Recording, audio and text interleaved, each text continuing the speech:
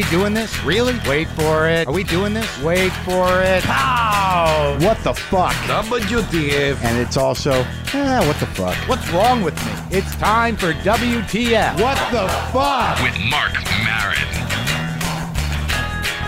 All right, let's do this. How are you, what the fuckers? What the fuck buddies? What the fucking ears? What the fucking Alex? What the fucking avians? What the fucking nucks?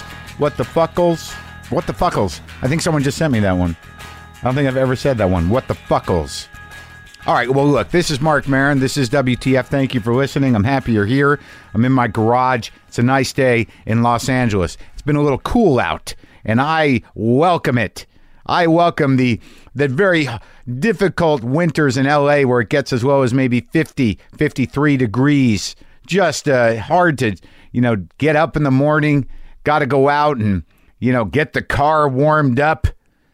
But I like it. It's just cool enough. And I've been through plenty of shitty East Coast winters. I paid my dues in the snow, walking outside going, fuck, there's no way that car is going anywhere today. All right, first of all, Larry King is on the show today, and it did not go exactly how I envisioned it. Now, that happens a lot, but this was a little difficult getting into it. I'll explain that in a minute. What do I want to tell you? Oh, yeah. This Saturday, November 30th, I will be at the Nerd Melt for a Movember show. It's a charity show. A lot of charity going around this time of year. So be nice. Be nice. We just started shooting on Wednesday. I think I've talked to you once since then. We've done 3 days of shooting for the second season of Maron, and it is intense. It is insane. It is spectacular. I'm having a good time. I'm actually having a better time this year.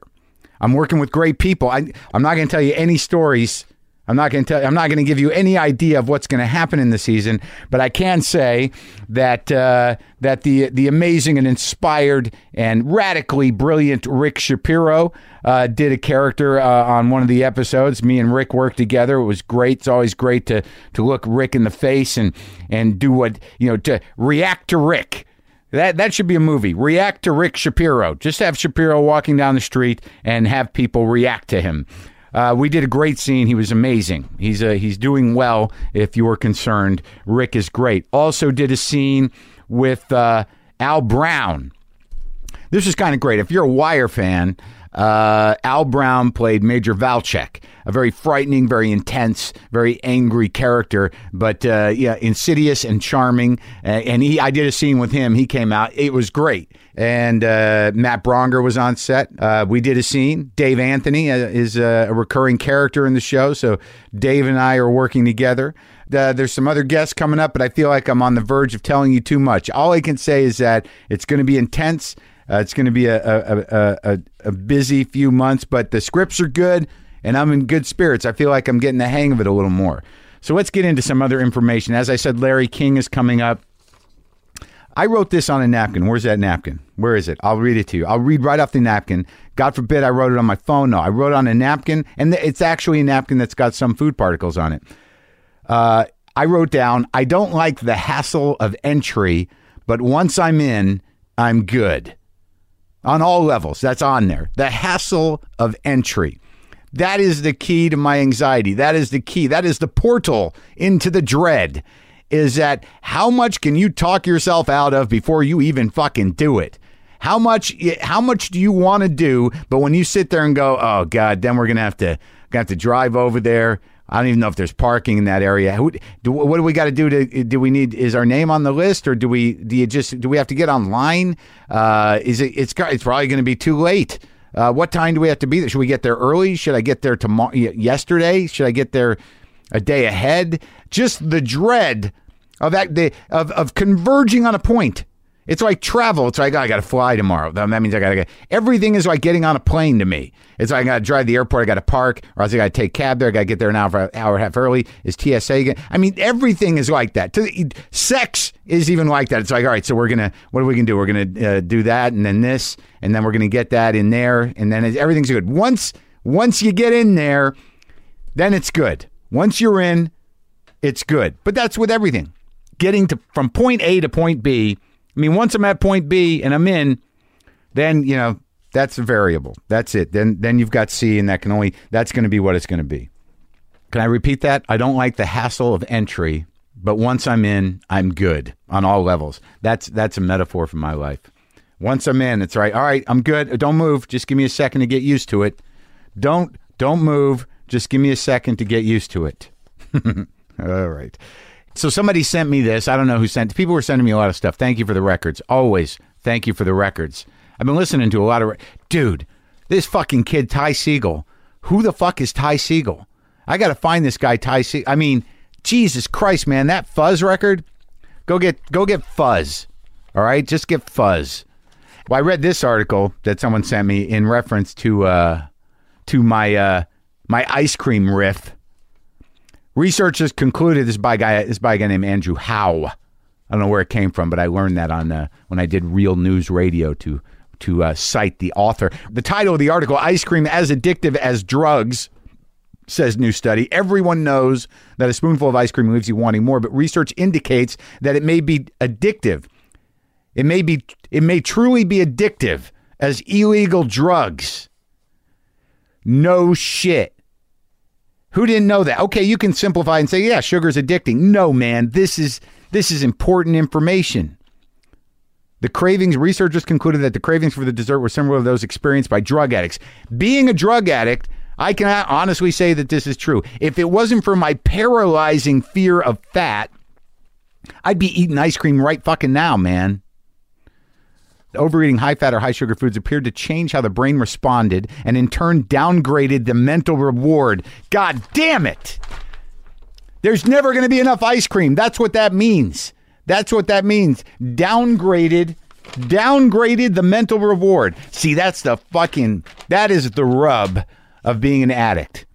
You know, you get it, you eat it, you're like, fuck yeah, this is it. This is how I want to feel all the time. And then you do it again the next day and you're like, oh, I'm still a little itchy. I need to shove more of that shit into my face, into my veins, into my mouth, into my eyes. I need more dopamine. Nope. See, that is the injustice. That is the horrible thing. That is why, you got to be comfortable with yourself because you ain't going to get it from a pint. God damn it. The researchers had already conducted interviews with teenagers, all of whom were healthy weight, about their recent habits and how much they crave certain foods. Their brains were then scanned with a functional magnetic resonance imaging machine, an MRI, while being shown a picture of a milkshake before being given a physical shake. The study found that all the participants wanted the real shake, but those who ate the most ice cream over the previous few weeks enjoyed it less. What a ripoff. Got to temper it, man. You got to temper it. You don't want to get strung out on B&J. You know what I'm saying? Whew. You don't want to get strung out. You can, quote, you could be continually trying to match the earlier experience. Yeah, that is it in a nutshell. Chasing that fucking dragon pint after pint. Just a sad, crying man surrounded by empty ice cream containers. Why is there no justice in life? Why can't every pint be like the first time I put ice cream in my face? Oh, well, people. Try to temper it. I haven't had any lately. I had to pull out because once I start eating ice cream, then I'm eating cookies, and then I'm eating a lot of cereal with sugar, and then I'm eating cake. Like, I have ice cream one night, the next day it's like, oh, fuck. God, I just want to taste, man. Just give me can I just have a taste? Just a little something, maybe a cookie. How about a little sliver of that cake? Just give me that back part with the icing on it. Yeah, that's all I need. Yeah, I'll be all right. Then I'm out in the middle of the night looking for cookie dealers. So, Larry King. I get an opportunity to interview Larry King.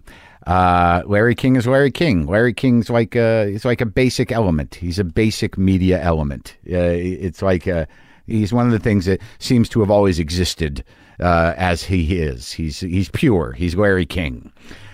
I got the opportunity. I figured, okay, I'll do it. Is he coming over? No, he's not. I got to go to his house. Okay, I'll go to his house. It didn't really turn out the way I wanted it to. For reasons that will become clear. I don't think he knew who I was. And that's fine. Look, I'm humble. I get it. A lot of people don't know who I am. But I was going to his house. And there was an issue when I got to his house. And this is what happened at the door. Hello, how are you? How are you, Mr. King? You're late. What do you mean?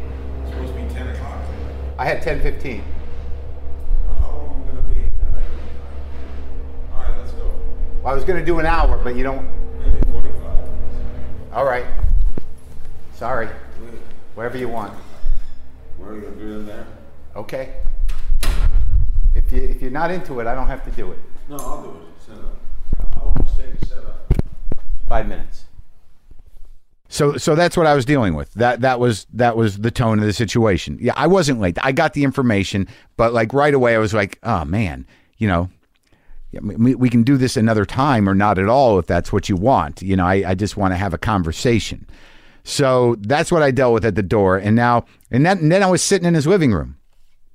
I was just sitting there and just waiting for him. I set up. Took me the few minutes that I told him would take him, and I'm just sitting there.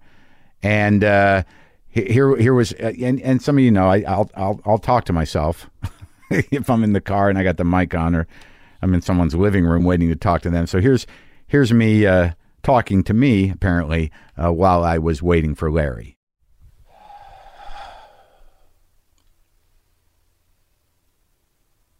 Fuck. So I'm sitting here in Larry King's house. He thought I was supposed to be here at 10. I came at 10:15 because that's what I had, and he was mad. So I told him it would take me 5 minutes to set up. That was 5 minutes ago, so I don't know what's going to happen here. But I guess we'll see. I'm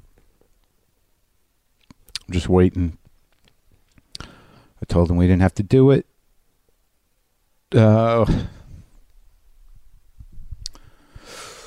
But that's where I'm at right now. I don't know if he's making me wait as punishment, but I don't know that this is if this is going to work out.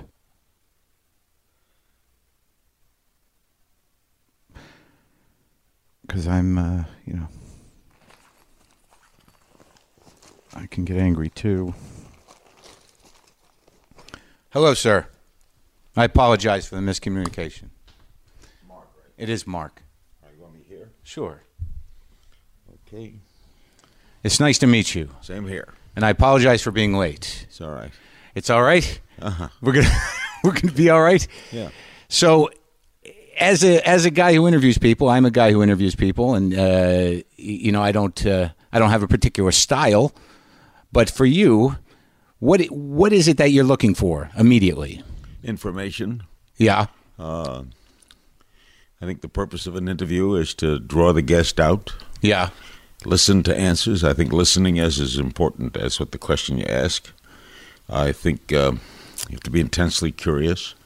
I can't give someone I couldn't teach interviewing. Sure. You have to be intensely curious to begin with. I'm insatiably curious. Been that way all my life. When I was a kid, I'd get on a bus and ask the bus driver why he wanted to drive a bus. You don't want to sit next to me on an airplane. I'm asking questions all the time. So basically, my 56 years in the business, they're paying me for what I would be doing anyway. So you were the kind of kid that, you walk down the street, you'd see a guy just working, or you walk into a diner and you want to know what why they do, they do. I was a why kind of person, who, what, where, when, why. I listened to answers. I left my ego at the door. I think if my whole career, if I used the word I 5 times, it would be a lot. I never felt I was important, except as a transmitter. I was a conduit to the audience. Mm-hmm. I try to ask the kind of questions that people I thought would be interested in. When did you realize that, though? When did you understand that about yourself, that you were going to let your ego get out of the way? I don't know when it happened. I thought I'd be a sports announcer. I was always an avid sports fan. I wanted to be a broadcaster all my life. I never wanted anything else. When did you first realize that? I think when I was 6 years old. I would listen to the radio and imitate radio announcers. Who was your favorite radio announcer? Oh, I liked Red Barber doing the Dodgers. Yeah. Arthur Godfrey was a hero. I got to work with both of them later in life. And where'd you grow up? Brooklyn, Yeah. New York. And I would go around to radio stations. I would go on watch radio shows. I used to pretend I was an announcer. Yeah. Honest, I would go into elevators in buildings where there were radio stations, and I would say to the elevator operator, third floor, please. And I just wanted to be an announcer. I had a bunch of odd jobs until about age 22 when a friend recommended I go to Miami. I thought it'd be a sports announcer. I was a disc jockey, newsman, started on a small station. You grew up and then one day, yeah, I was hired to do a show at a restaurant, Pumpernickel's Restaurant. I did my own disc jockey show, and then I'd go to the restaurant and do an hour show from the restaurant. And one day Bobby Darin walked in, and Mac the Knife was the #1 song in America. I had no idea he would be coming. Yeah. And so I couldn't plan for him. And I got to like that. I liked the impromptuness of it. I liked off the top of the head. I liked being to start cold. I would like to do interviews where someone walked into the room. I didn't know who they were. Sure. And then famous people started to come in. Jimmy Hoffa. Ed Sullivan. Yeah. Danny Thomas. A slew of famous people. And then the Miami Herald started to write about it. So I fell into interviewing. I never really thought about my style much. I never said to myself, I'm going to leave my ego at the door. I just felt that I was so curious about what the guest was that the guest counted to me. I wasn't irrelevant, but I'd be there tomorrow. Sure. My name was on the show. Sure. So the guest counted. Did you ever get intimidated or frightened at times during interviews where you didn't know if it was going your way or where you felt like you were somehow... The only time I was ever intimidated was the first time I did Frank Sinatra, because I'd been such a fan of his, and Jackie Gleason arranged for the interview, and I was nervous, but I got over that in a minute. Mm-hmm. First time in the White House, a little kind of in awe of the White House. But that goes away because I learned a long time, in fact, I learned my first day on the air, that the person whose show it is in control. Mm-hmm. So whether I'm at the White House, whether it's the president or the mayor or the carpenter, sure, or Frank Sinatra, I'm in control. You're in control of this interview, not me. Right. So once you know that, you know you're in control, there's nothing to be nervous about. Right. Right? Yeah. Okay, because you're in control. And also, don't you find that when you talk to people that they become people very quickly, despite what you may think of them or their public personality? Oh, sure. The mic disappears. The camera disappears. I never thought about how am I doing. Yeah. I never thought about yesterday's show or tomorrow's show. Today, I go always in the moment. Yeah. I felt right in the moment I was doing it. The first day I was on the air, I was very nervous. And nothing was coming out of my mouth, and I can remember it to this day. It was May of 1957, a beautiful morning, and I couldn't think of anything to say, and I thought my whole career was over. Yeah. And the general manager kicked open the door, and he said, this is a communications business. Yeah. You better communicate. And what I did was, I swear to God, I turned on the microphone and said, this is my first day on the air. I've wanted this all my life. I've been sitting here for 3-4 minutes, scared to death. Yeah. So I just want to let you know that I'm nervous. So what I did then, this is in retrospect. Right. I brought the audience into my dilemma. Sure. Okay. Then nothing could go wrong after that, because if I miscued a record, or goofed up a commercial, it's my first day. Right. And they knew it. So once they know that, what am I going to be nervous about? Right. Because I've taken them into my situation. Right. And that was like the last time you used I. That was it. Yeah, that was one of the last. And also, I've never, after that, I got to say I was never nervous again.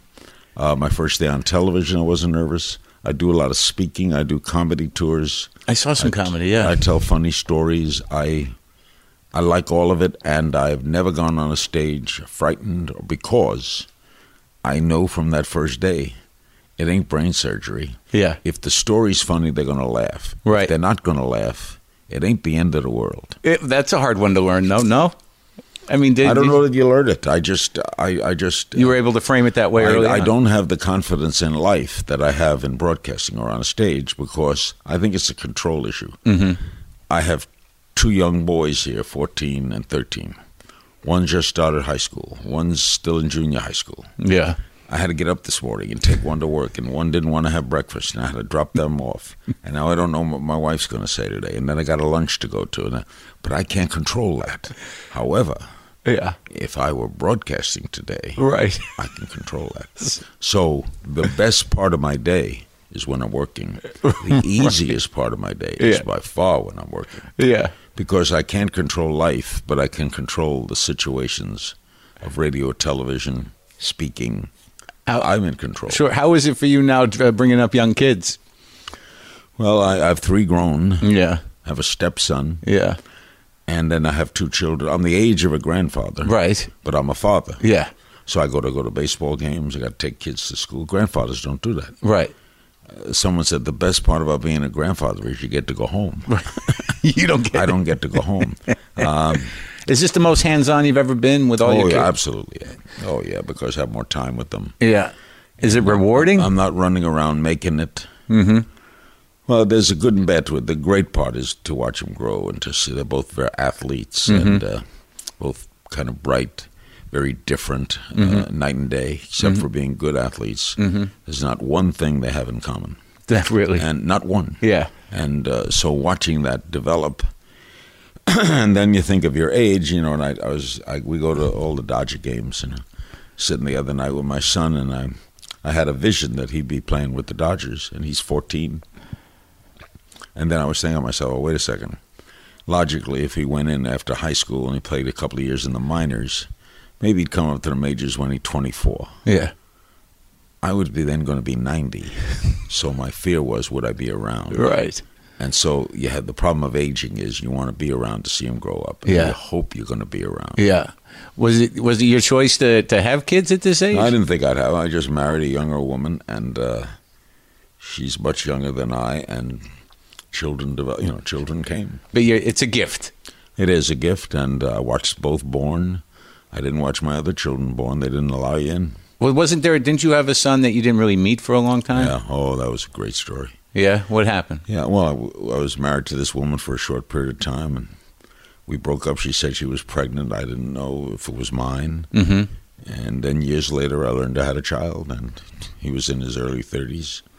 And we got to meet, and he's as if I raised him all my life. Really? Yeah. So there was no contention initially? No, it was amazing. And he met his brother and sister, and he grew up with my name, Larry King Jr. He grew up in Miami. He watched me broadcast Dolphin games. Before he knew you were his father? Oh, he knew I was my father, but he had a stepfather. Right. Why did he wait so long to meet you, do you think? I don't know. Yeah. It just happened. And then his mother was dying, and she called and said, you have a son. You ought to meet him, and he's about to get married. And I went down to Florida. I then was living in Washington. I sent a lawyer down first, and he called me up and he said, you can take a DNA, but you're going to be throwing away money because this is your kid. And I went down. Obviously, it was my kid, and now he's, it's like nothing. Yeah. It's like I feel like I raised him. Yeah. So it's a great story. Yeah. And it's one I don't know if I'm proud of it that did I shirk responsibility? I wasn't sure I even had a kid. Yeah. But she said that I had. But you didn't know. I knew, not knew. Right.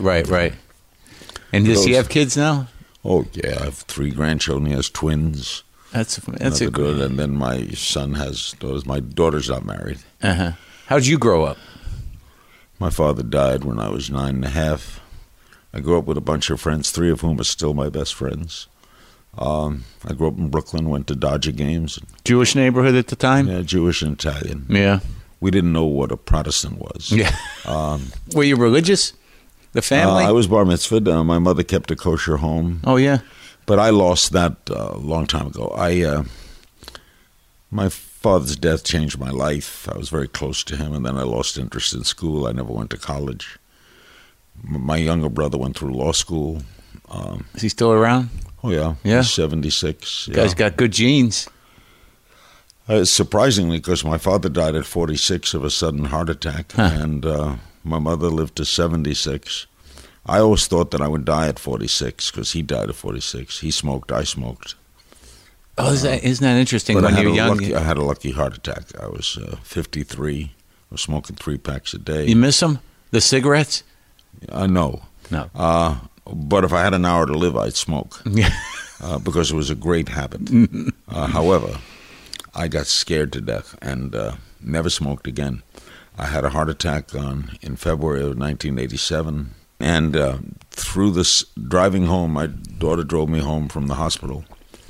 And the cigarettes that I'd gone to the hospital with that were in my pocket, I threw into the Potomac River and never smoked again and never reached for a cigarette nor wanted one. Now, a psychiatrist friend of mine told me that what happened to me, fortunately, was I got scared to death, so much so that if I never chewed gum or held toothpicks, and that if I had a desire, the fright in me was so great that it went away.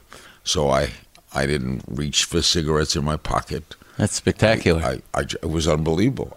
I don't even take credit for it. It was by osmosis. The heart attack. When you had the bypass and everything else? 5 months. I had the heart attack in February and the bypass in December. Like, what was the feeling after you get a bypass? It seems like, I don't know anyone that's had one, but there's a vulnerability that you feel, a fragility. Well, you feel, first, the amazing thing is you have the weeps. Because a stranger moved your heart. That's a real thing. Yeah, they move your heart because they put you on a heart-lung machine. Sure. The whole process of now a lot of it's much simpler. Yeah. This was in 1987, but I'm still close with my surgeon. Yeah. I started the Larry King Cardiac Foundation. We help people who can't afford to get heart help. And he's the same surgeon. He did Letterman, Cronkite. He did Regis. But you get choked up about things? No, what happened is, after a couple of weeks, I went down to Florida, and this was funny. I was on the plane with Alexander Haig. Yeah.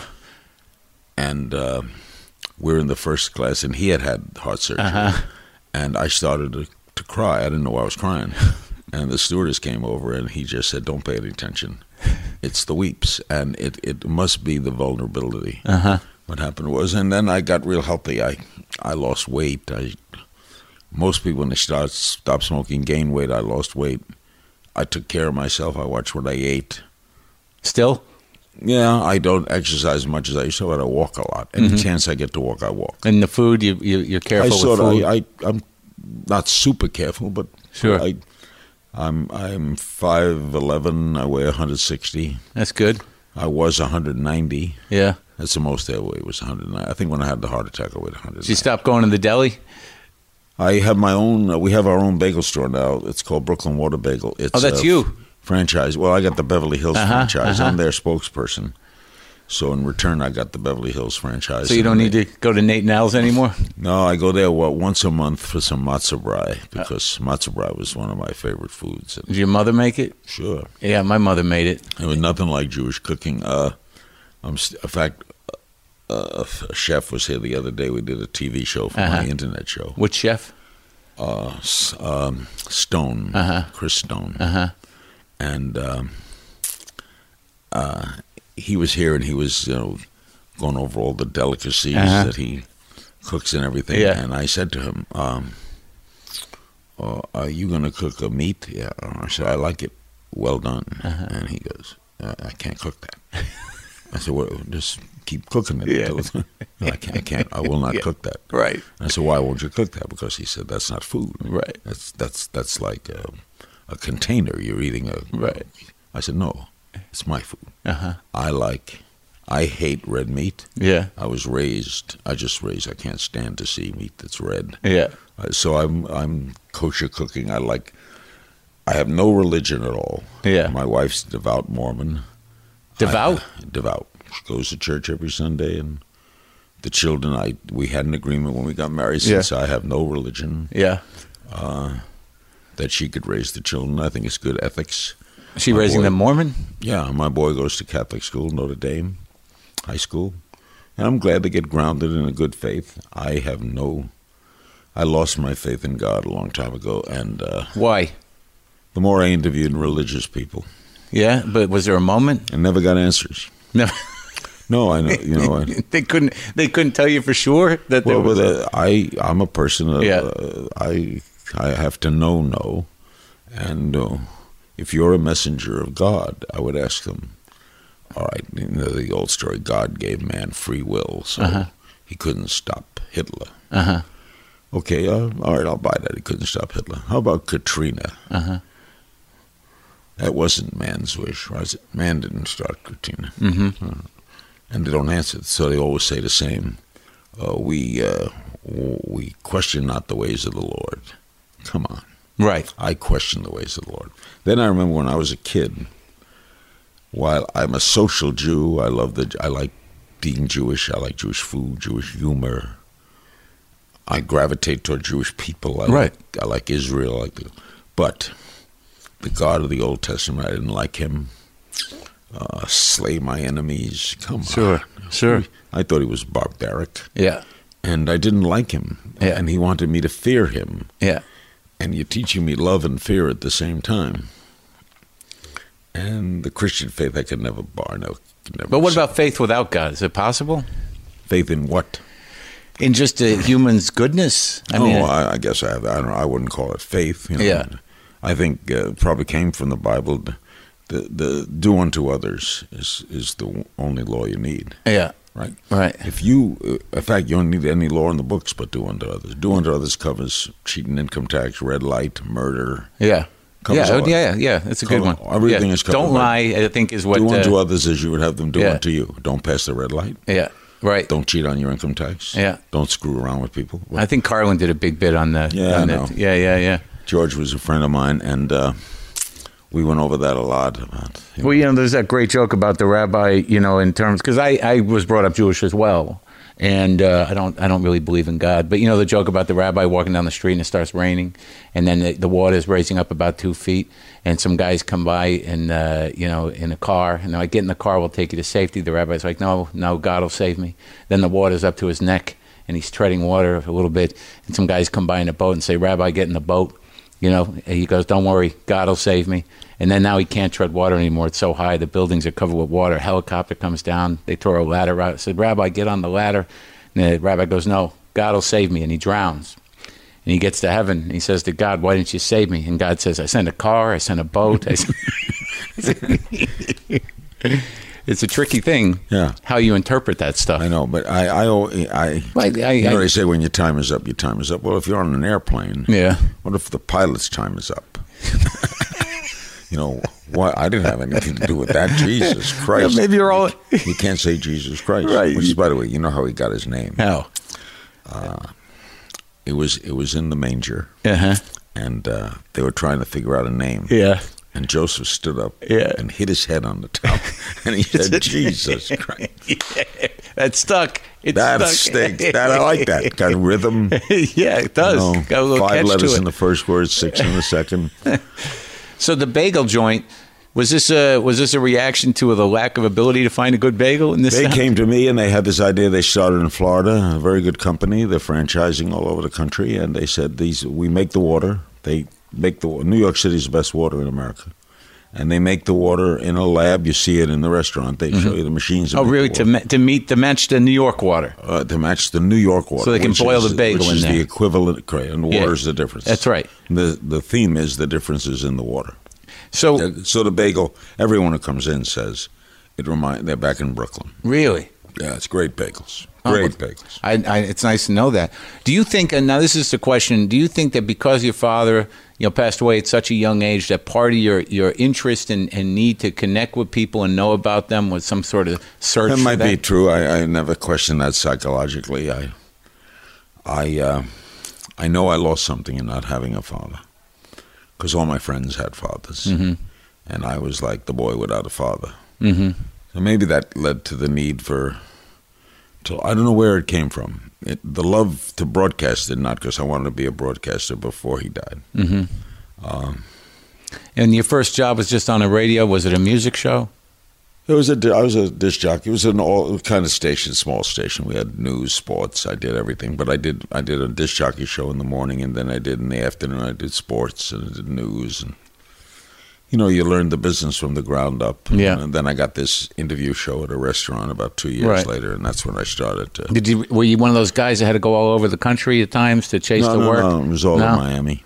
My whole career was 20 years in Miami. Then I got the national radio show. We were the first network talk show. And then I always did local television. I did television as much as I did radio. Probably 2 years of radio, and then television started, and I always did both. And then Ted Turner came along, and I'd interviewed him a few times, and he liked my work, and he had CNN. When they were 5 years old, I started on their 5th anniversary, and he liked me and hired me, and I didn't know what CNN was. Yeah. I didn't have it in my home, but it sure took off. And that was it. That was the game changer, huh, for you? Yeah, sure. Well, the radio was a kickoff, because I got a lot of good write-ups and a lot of stories about that radio show, and that was... Why was it so? Why'd you get so much attention? Because it was the first national network talk show, and Okay. I was the beginning of talk radio. Mm-hmm. I get a lot of credit as the beginning of talk radio in America. And Do you like what it evolved into? no, because it became a soapbox, screaming, yelling idiots, and a lot of what I hear is pop nonsense. Yeah. Political crazies. No real discussion. Political crazies, and NPR is good radio. Mm-hmm. But, the Limbaughs and these guys are just playing with a loose deck. Yeah. And a lot of it's an act. Oh, I know. Yeah, they're Now, hucksters. there's some of good brook. I came to respect Howard Stern. Yeah, sure. I used to, when I was earlier on, I didn't buy a lot of that act, but now I understand his maturity, and he's matured. Yeah, I think so. I think that's true. He's a very good broadcaster. But I was raised by the Godfreys, and there was whenever someone curses on the radio, it still drives me nuts. Does it? Yeah. Just doesn't fit right? It almost it's like a violation.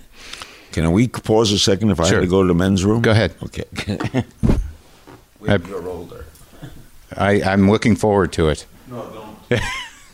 What the fuck? What the fuck? The fuck? The fuck? The fuck? The fuck? The fuck? What the fuck? The fuck? What the fuck? What the fuck? What the fuck? What the fuck? What the fuck? Okay, we have like 20 more minutes. Okay, good. I think what I want to talk about a little bit is your relationship with Jackie Gleason. How did he change your life? When Jackie moved down to Miami to broadcast, I went up to New York and came down on the train with him and did interviews with him on the train. And then we had a big welcome Jackie to Miami dinner, and I emceed it.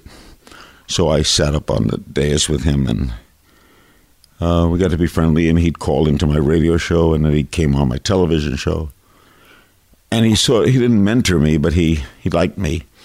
And I made a big switch. I went from a Channel 10 to Channel 4. Uh-huh. Went from the ABC affiliate to the CBS affiliate. And he did all my promos. I mean, he was just terrific to me. He got Sinatra for me. Yeah. Sinatra owed him a favor, and that was the return of the favor. He was a pretty huge personality, right? He was larger than life. Yeah. Everybody was pal. Yeah. Hey, pal. And he was at his house, and he was gregarious. He called himself a roaming Catholic. Uh-huh. He thought a lot about death, and the night before he died, we got a call from his PR guy. Yeah. And he made a list of people to call and say goodbye, which was very touching. Mm. He had, Jackie understood human behavior. He liked my curiosity, and he was a compelling person to be around because he understood poor, he understood being down, understood being broke, Mm-hmm. and he lived life larger than life. Mm-hmm. And I loved the moment. I loved being live in the moment, and he appreciated that. He worked live most of his life in television. I worked live most of my life in broadcast.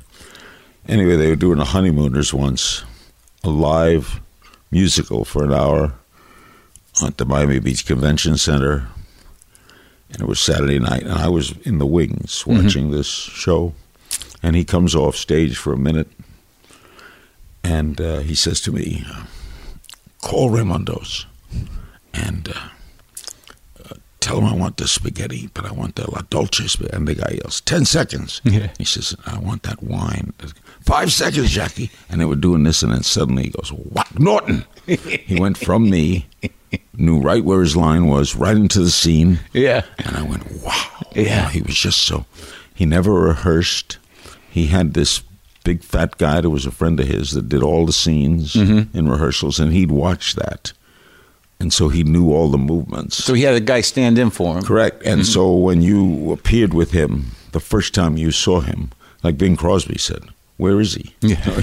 And he'd do a skit, and then suddenly the night is live. Yeah. Jackie would appear.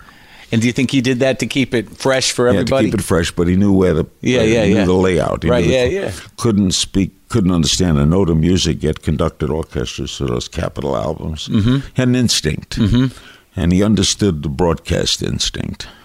Well, he sort of was a pioneer in television, I think, right? Oh, yeah. Those the Honeymooners and those early shows that Jackie did, the characters he did.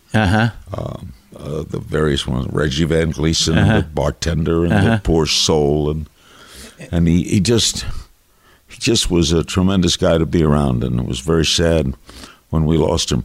And the problem with this, as youth goes on, my kids don't know him. Yeah, and you mention these names to people, and anybody under 30, they don't know Jackie Gleason. Isn't that sad and amazing? Yeah. Now I knew people that was before my time. I knew the greats. Yeah, like who are you thinking? When I knew Lowell Thomas, H.V. Kaltenborn, Edward R. Murrow. I knew these names. But these kids today, they don't know Vietnam. They don't know what I'm talking about.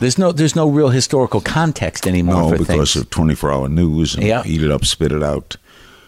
And also the internet, nothing has any context. I mean, it's just pictures. It's just bits and pieces. It's in and out, and everybody's a journalist. Yeah, everybody blogs. Right. People and the Twitter and Now there's a plus to that. Yeah. And Twitter could start a revolution. Sure. There's no privacy. That's terrible. However, the plus in that is they would have never caught the guys who started those blow-ups in Boston. If it hadn't been for cameras everywhere. Invading privacy. Yeah, but it's a weird, slippery slope, right? Yeah, and that's what Obama faces. Yeah. In that, where do you draw the line? Yeah. Between when can I know what you're doing it's a different world, right? We know that somebody's going to come up with a nuclear weapon that's in your one hand and you could bring it into the country and blow up a building. So what do you do about that fear while you want to uphold the Constitution? And I'm a constitutionalist, so I don't want you invading my privacy. But on the other hand, see, there's always on the other hand. However, Hitler made a famous speech in 1937 in which he said Germany was doing away with warrants. Yeah. When we come to your home, if the police come to your home, if you have nothing to hide, what are you worried about? But we're in great danger from enemy within in this country, and so why not let us look in your home if you have not? And the German people bought that. Yeah. I would bet that if you made that same speech in America today, 30% might say, yeah, I got nothing to hide. Right. I bet you're right. You're not me. Yeah. You're not coming into my house. Well, the one thing the Constitution protects is that no matter who's in charge, you have those rights. See, that becomes the tricky thing. It's like right now you got a good guy in charge, but when they come looking for Jews again. When do you give up your rights? Right. That famous guy who said, first Hitler said it was only the communists. Right. Then he said it was only the Jews. Yeah. And then he said it was only the Catholics. Yeah. And then he said it was me. Yeah, right. Yep. So when but the weird thing is I went to Google the directions for here, and because you sold the house, you bought the house, it's on record as your house, and you have that same problem. It's weird. Tour bus right? goes every 5 minutes. Right Tour there. bus goes by. Nothing you can do about it. Nothing. People take pictures. Does it piss you off? Ellen DeGeneres lives 2 blocks up the Yeah. road. She had no idea about the tour bus. Yeah. She used to live way up on top of a hill. They never got up that high. Now she lives on a street sort of near the flats. Yeah. And she's going nuts. Is she? She's furious? Yeah, she's mad, but not you could do it. It's a public street. Right. And they go by and they take pictures, and I wave to them. I'm nice. They're nice. But what am I going to do? Be mad at people? What are they going to do? Bomb the house? One night, my little boy, when he was 10, went out front and said, "Yeah, he's in the bathroom. You want to wait a minute?" Did they? They waited? They waited. They sometimes see my car come back and they make U-turns. That's funny to watch. But that's Truman said, if you can't stand the heat, get out of the kitchen. So I chose a business in which if you do well, you get well known, and you pay a price. So I think you owe something back for that price. In other words, the ball player owes the kid the autograph. Yeah. There's no law that says he has to give it to him, but he was a kid. And you were a ball player because somebody gave you that talent, whether it was God or whatever. You had this talent. I was given this gift of this voice or this curiosity. Who gave me? I had this great Indian Swami tell me once. Yeah. Who gave you this gift? Yeah. Right? Yeah. So it's a good way to live. It's impossible to live this way, but he said, you don't have to believe in God or anything. When you open your eyes in the morning, did you earn that? It's a gift, right? So give thanks to whatever, whether you believe it or not. You didn't. You have the right to open your eyes in the morning. Yeah. So give thanks for that, and then give thanks for everything that happens to you during the day. So if it's raining, so what? Yeah. You woke up. Yeah, life's a gift. Yeah. Gratitude. So if I can have the skill to hit a baseball, and someone's paying me $5 million to hit a baseball, and a 9-year-old wants me to sign an autograph, I'm too busy for that. Are you crazy? So I'm not going to smile for a tour bus when I'm living in this freaking house that if my mother and father saw this house, they would faint. Yeah. Yeah. You never forgot. And that's what I liked about Jackie. Gleason told me a great story once. Yeah. The first appearance Elvis Presley ever made was on the Jackie Gleason summer rerun show hosted by Tommy Dorsey. And in order for an act to appear on the show, Gleason wanted to see them. Yeah. So he saw Presley came in, like auditioned, and he called him over and he said, "Listen, kid, you're going to be famous. You're going to be real big. I want to give you a bit of advice. Go out. Don't stay in. Go out. Talk to people. Because if you stay in, you're going to be the loneliest guy in the world." Jackie went out. Always socializing. Hello, how are you? Presley hid in the house. And look what happened. Died on the toilet. Yeah. Alone. Correct. Alone. Sad. Jackie went out. Yeah. He had a good time, Jackie. Jackie lived. Jackie had a good time. Jackie, he knew how to drink. And he knew how to. He wasn't a carouser like with women and stuff like that. He was. You like to stay up and party. He was genuine. He was afraid to fly. Yeah. But he flew. Yeah. To work with Laurence Olivier in London. They did a 2-character show for HBO. I wonder why HBO doesn't show it more often. Great story. Gleason loved the script. Yeah. Olivia played an Englishman whose wife had just died. Right. I kind of remember this. And the American Gleason went over for the funeral, and Gleason had had a 25-year affair with that man's wife. And they're in a bar. Yeah. And the whole hour is just the two of them. Was it great? Oh, it was great. And that's why he flew to work with Olivier. Yeah. Out of all the people that you've known in your life and talked to, outside of Gleason, who do you find yourself thinking about and missing the most? Oh, I'm not missing. I've interviewed so many. But 7 presidents, and Sinatra was interesting to be around because he was so complicated. Oh yeah. Frank was. Did he not have a good time? Frank was unhappy. Yeah. Why? Because there was never enough. Nothing satisfied him. When he was in a sad moment, like he said to me once, he said, all my friends are dead. All my friends are dead. It was so sad.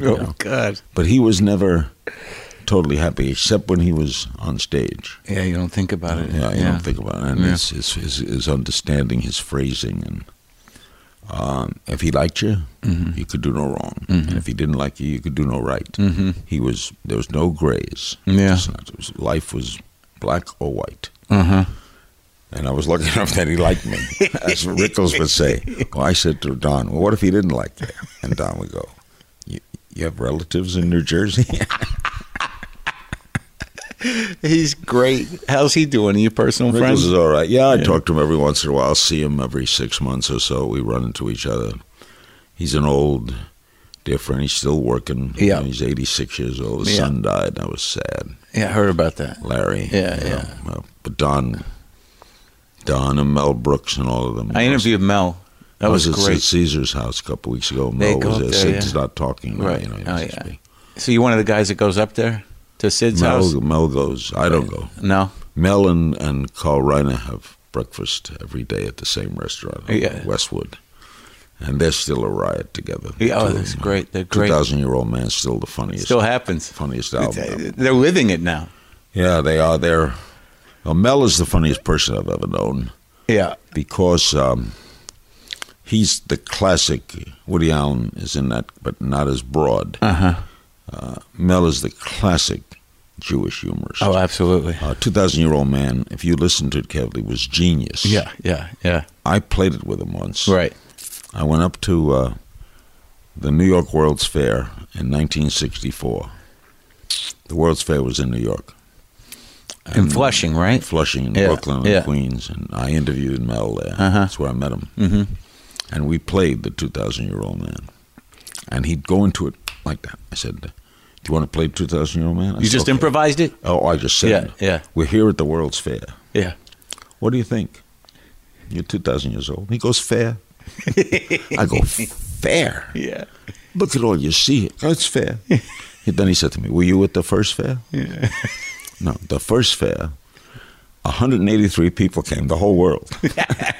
And we held it in a ravine. Yeah. At the bottom of a ravine, and people rolled into the fair, which was one of the exhibits. Yeah. And I said, well, what could have been? Well, look, we have a monorail. You have a monorail? We had the burning bush. We thought it was a ride. But his best line of all was, I asked him, what was the big hit of the fair in 003? Yeah. The big hit was Moses. Moses parted the Red Sea. He did it 2 times Friday, 3 times on Saturday, 4 times every Sunday, 6 drachmas. And he had a press agent who told him, you keep doing this, Moses, I'll get you 10, 11 pages in the Old Testament. And that mind that can go that quick. Yeah, so quick. And you not know where he's going to go. Yeah. And so I'd watch his mind, and he still has that. He still has that. Oh, yeah, he's very quick still. Yeah, I love being around him. So I guess before we wrap up, I know, again, I apologize for the time miscommunication, but so marriage, you believe in it? Well, obviously, I've been in 6, 7 marriages. I can't even lost count. 8, I think, twice, right? 7, one twice. Okay. But I never lived with a woman. I never liked spending a night with a woman. I like to go home. And if I was in love, I got married, because that's where I was raised. And I always felt when I meet people who are married like 60 years, all the compromises they had to make. I didn't want to do that. So what I loved at 20 is not what I loved at 30. And what I loved at 30 is not what I loved at 40. And sometimes I think back to people that I loved. What was I thinking? But I was crazy for them then. And in that time when I grew up, you got married. Now, this marriage has lasted 16 years. Maybe it's maturity. Maybe the difference in ages. The fact that she was in show business. What'd she do? She was a singer and actress. She appeared in a lot of... She opened for Rickles in Vegas. Very good singer, and she was... So she understood that if I had to go somewhere to do an extra interview, she had her own show on USA Network. So she knew the business. Knew the business, which helped. She was a backup singer for the Osmonds. And her father ran Capitol Records. So even though like they're devout Mormons, they're also very showbiz. And they understand the business, which helps. Helps. Yeah. Makes life a lot easier. And then having kids, of course. Look at it. I look up at that picture there. Yeah, it's adorable. Yeah, that's So when they were 3 and 2, I guess. So you got no regrets, Mr. No, we King? go to Dodger Stadium, and they know that stadium. They've been going there since babies. They know it like the back of their hand. Know all the ushers. Oh, yeah. So then they run around. You know, That's sit down great. and go to different seats. They Sure. sit behind the dugout of the visiting team, and they yell at the other players. It's great. Just Great joy. life. Yeah. Yeah. Oh. Any regrets? Regrets. If I had one day back in my life, the day I started smoking. Really? Yeah. I'm sorry I smoked. That's not too horrible. And out of all the powerful people you met, Couldn't name one. but I mean, were you ever surprised? Like, let's talk presidents real quick, and then we'll finish it up. Who surprised you the most as a person, both for better or worse? Out of the 7 or 6, Well, 7. I'll run them down. Yeah. Nixon, so Yeah. bright. Yeah. And yet hung up. Yeah. Little things Yeah. would bug him. George Bush the first, Yeah. the best guy in the world. Yeah. Nicest, sweetest, care about you. Yeah. Concerned guy. George Bush too, great baseball guy. Yeah. He invited me to the White House once. Yeah. Off the record. Yeah. Just no interviews, no Yeah. nothing. We sat down for 2 hours Yeah. to talk baseball. Yeah. Let's talk baseball. That was Then it. I had just gotten to Washington. So he says, hey, I got to go to California. You want a lift? I said, no, I just got here. He said, oh, jeez, we could have talked baseball for You love talking baseball, that 5 guy. hours. Reagan for his humor. Uh-huh. And the best of all, from an interview standpoint, is Clinton with Steel Trap Mind. I like Jimmy Carter for how much he cared about little things in detail. Gerald Ford was a great guy, just a good guy. There's something I like about everyone. Yeah. Obama for his mind, Uh-huh. I like Obama's mind, Uh-huh. and he's so well within himself. Mm-hmm. By that I mean he's very inward in himself. Mm-hmm. He's not going to wrap his arms around you. Mm-hmm. Clinton's going to hug you. Yeah. Yeah. So I liked them all for different reasons. The most incredible person probably was Mandela, Yeah. because he was such a single, solitary, incredible figure and was still around. And I had one of the great days of my life was I went to his house. I was in South Africa, a speaking tour, and I went to his house for lunch, and I had dinner with the clerk, the man who freed him. Mm-hmm. So here's little Larry, Yeah. little Jewish kid from Brooklyn. Yeah. I'm with Mandela Yeah. and the clerk Yeah. on the same day. But I was at Jackie Robinson's first game, and I interviewed him. And so I've lived through history, and I've been on this journey. I wrote a book called My Remarkable Journey, and I pinch myself every day. I was on relief as a kid. When my father died, New York City bought my first pair of glasses. So I sit around and look at me, and yet I'll complain if the plane is late. What am I doing? I got to run. All right, thanks, Mr. Thanks, King. man. Yep. Anytime. Yep. So that's so that was my conversation with Larry King, and I don't know if I made it clear on the tape there, but he left me. He left me in his living room. He took off, and that was that. And no one showed me out.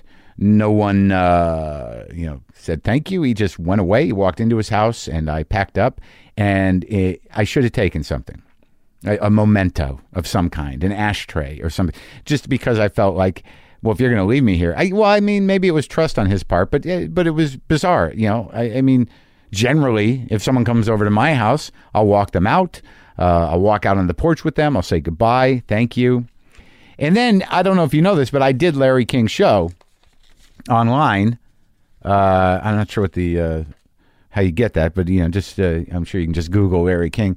And I reminded him about this experience, and I still don't think he really put it together. I really don't think he had. And again, I'm humble. I don't need everyone to know who I am, but maybe a little research. He had no idea. We got along good on his show, better than we got along in his house. So that's it for today. Thank you for listening. Again, I appreciate you being there. And go easy on the ice cream. Be good to yourself. Why is this me saying this? Am I becoming that guy? Moon Zappa seems to think I should write a self-help book. Would that be helpful? Do you think? I guess anybody can sort of throw their hat into that ring. Just make up something. Just put down on the page what you think works for you or what you think would happen, would work for other people, even though it doesn't work for you. Go to WTFpod.com. Mugs are on the way. The Christmas stuff, we are restocking. We're restocking the cap bowls, the T-shirts. I just got an email from Brian Jones, the Genius Potter, up in Portland. He's got about 80 or so mugs on the way. We're going to do that. Everything should be up in the next week or so for WTF Pod Christmas shopping. You can always go there and do what you need to do at WTFpod.com. Get some justcoffee.coop. Get some, check in. Get the app. Some of you are newcomers. Okay? Only the most recent 50 episodes are available at any given point in time. All episodes are free for 6 months. And then you need to get the app for free, upgrade for a few bucks to the premium app. You can stream all 400 and some odd episodes. You can also get the DVD of the first 100 at WTFpod.com if you'd like to get that for a Christmas gift or something. You can, what else can you do? Do all that stuff, okay? Have a good Thanksgiving. I got to stay here. I usually go to my mother's, but I can't. We're shooting on Wednesday late, and then I don't know where I'm going to go. I don't know what I'm going to do. I've been enjoying staying by myself. I've been enjoying being alone, but I don't think that you should do that on holidays. It's almost like if you don't hang out with other people on a holiday, you enjoy that.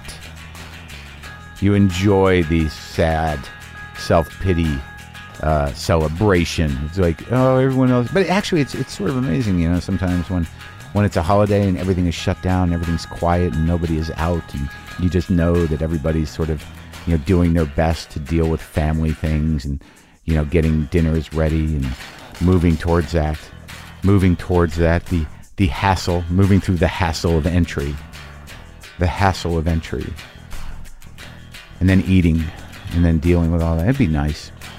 Coop invited me over. I think I might go over there. I get a little panicky though. I mean, I know Coop. I love Coop, but I don't know. I'm always concerned that that there's going to be nudity involved, and I'm not. I don't know if I'm ready for that on Thanksgiving. Maybe I am. Maybe I'll go. I was invited by Moon to go to her place. Maybe I'll go over there. That would be interesting. I don't know who's involved in that. The Zappa clan. But that's it. Those are the 2 invites that I'm weighing. I feel like I might have committed already. I just have to decide and negotiate what I'm going to do. Right now I'm going to go blow my brains out with some Ty Segall band Slaughterhouse.